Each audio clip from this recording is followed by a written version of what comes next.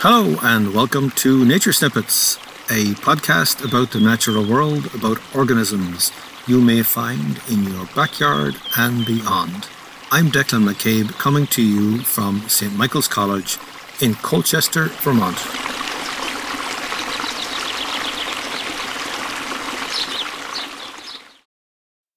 Hi folks.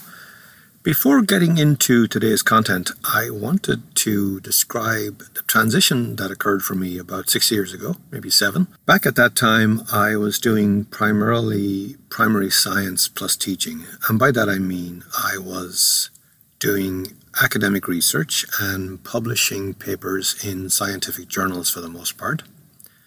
The way that works is you do a project, you gather the data, you write it up, you submit it to a journal, and it gets sent out to other professionals who review it.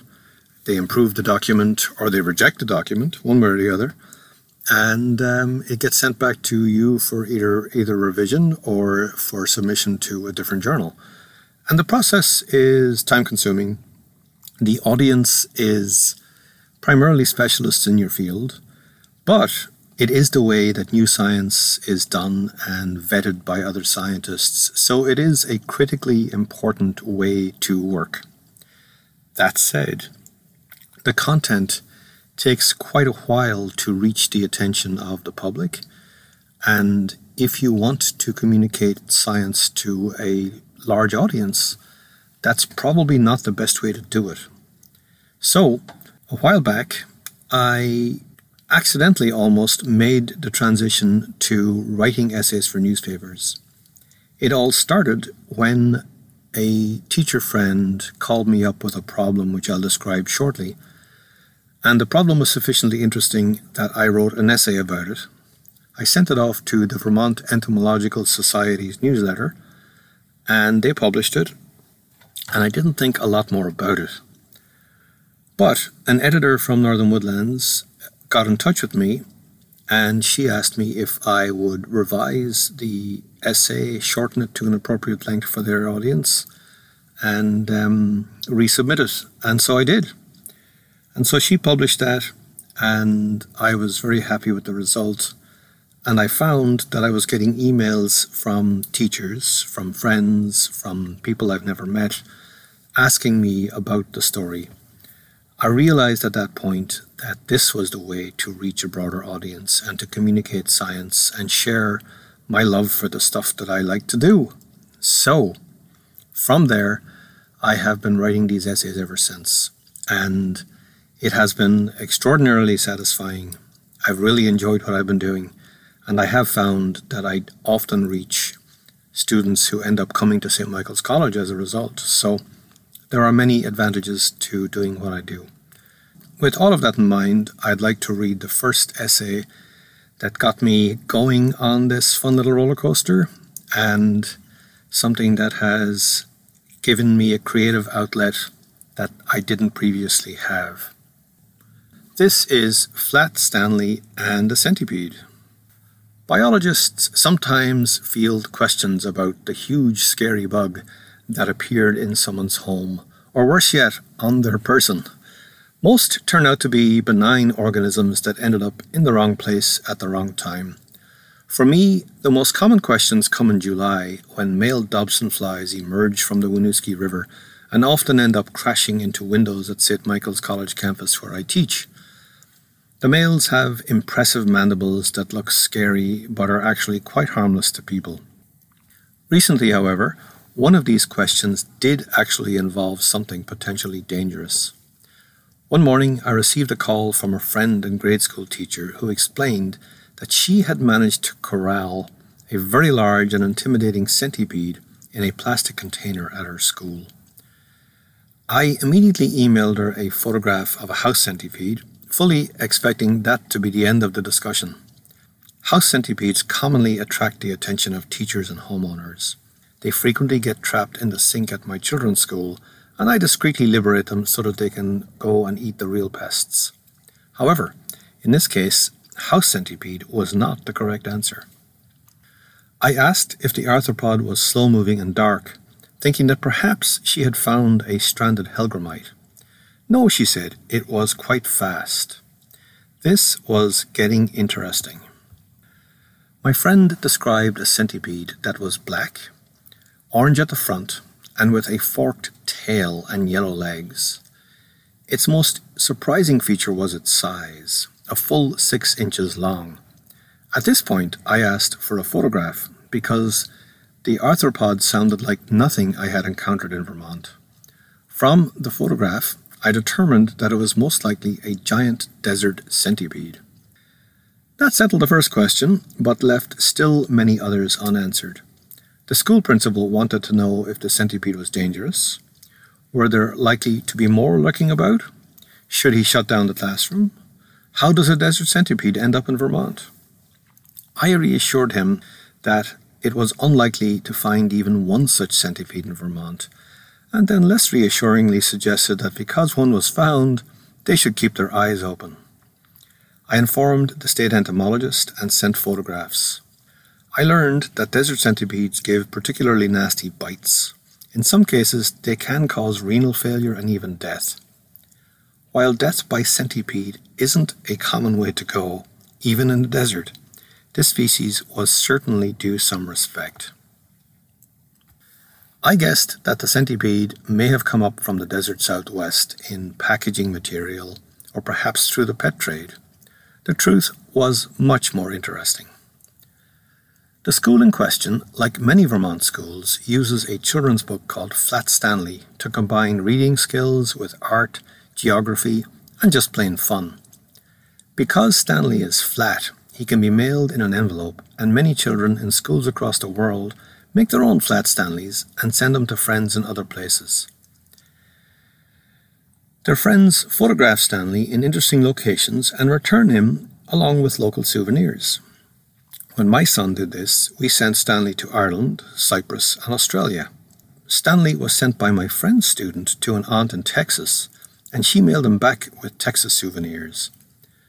The package included a map of Texas, a length of rope representing the horn span of a Texas longhorn, a piece of prickly pear cactus, and a Ziploc bag with a hole chewed in the corner labelled "Do Not Touch Centipede." Why one sends a dangerous centipede or any centipede through the mail is a mystery, but it certainly happened. While I can't imagine that this centipede would establish in Vermont even if dozens were sent, it underscores the continuing need to educate about the dangers of moving species to new locations. On a positive note, the school has added the now dead preserved centipede to its invertebrate collection for classroom use. I think that speaks very well for the school, that the students will learn valuable lessons from Stanley's travel companion, and perhaps it will inspire some budding entomologists. And so there it is, folks, the story of Flat Stanley and the centipede. Sometimes truth is stranger than fiction. I found this to be really entertaining when it happened, and that's why I wrote the original essay. And from there, I've had such a good time working with the editors at Northern Woodlands magazine, and in particular the Outside Story, which is a newspaper piece that comes out weekly. Someone writes an essay every week. I sure as heck don't, but somebody does, and some weeks it's me. It's a really valuable source of information if you are a teacher, or if you are an educator, or if you're just interested in natural history and you'd like an introduction to a particular organism. Go on to the Northern Woodlands magazine website and search for the organism you care about. Go today and search for pileated woodpecker, for example, and you'll find that there are essays that people have written about them. And so you can download PDFs of many of the essays. Others you can read online. One way or another, there is a fantastic depth of information on the Northern Woodlands website, and I have really had a good time working with those folks over the years. So thank you to Elise and to Cheryl and to Megan and all of the editors over there. And I hope everyone is having a wonderful spring.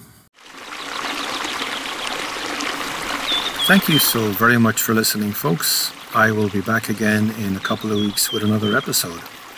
If you have liked what you heard, by all means subscribe. And if you are on Apple Podcasts on an iPhone, That will be the little plus symbol that they have put into the interface. Well, you're still here. Thank you. Just a small aside for those who are interested in the mechanics of podcasting. We discovered in making this podcast that audio issues are real, and particularly when we record at St. Michael's College in a busy building. Everything from the air handling to doors closing in the hallway impact the audio quality of the podcast. So I started off by recording my podcasts on campus in the middle of winter when students were away on break. But now that students are back, I find that that is not at all practical.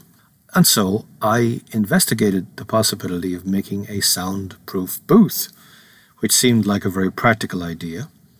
Very soon into reading about it, and reading about in particular the descriptions of using home insulation to block out sound, I realized that I already had a soundproof booth, more or less.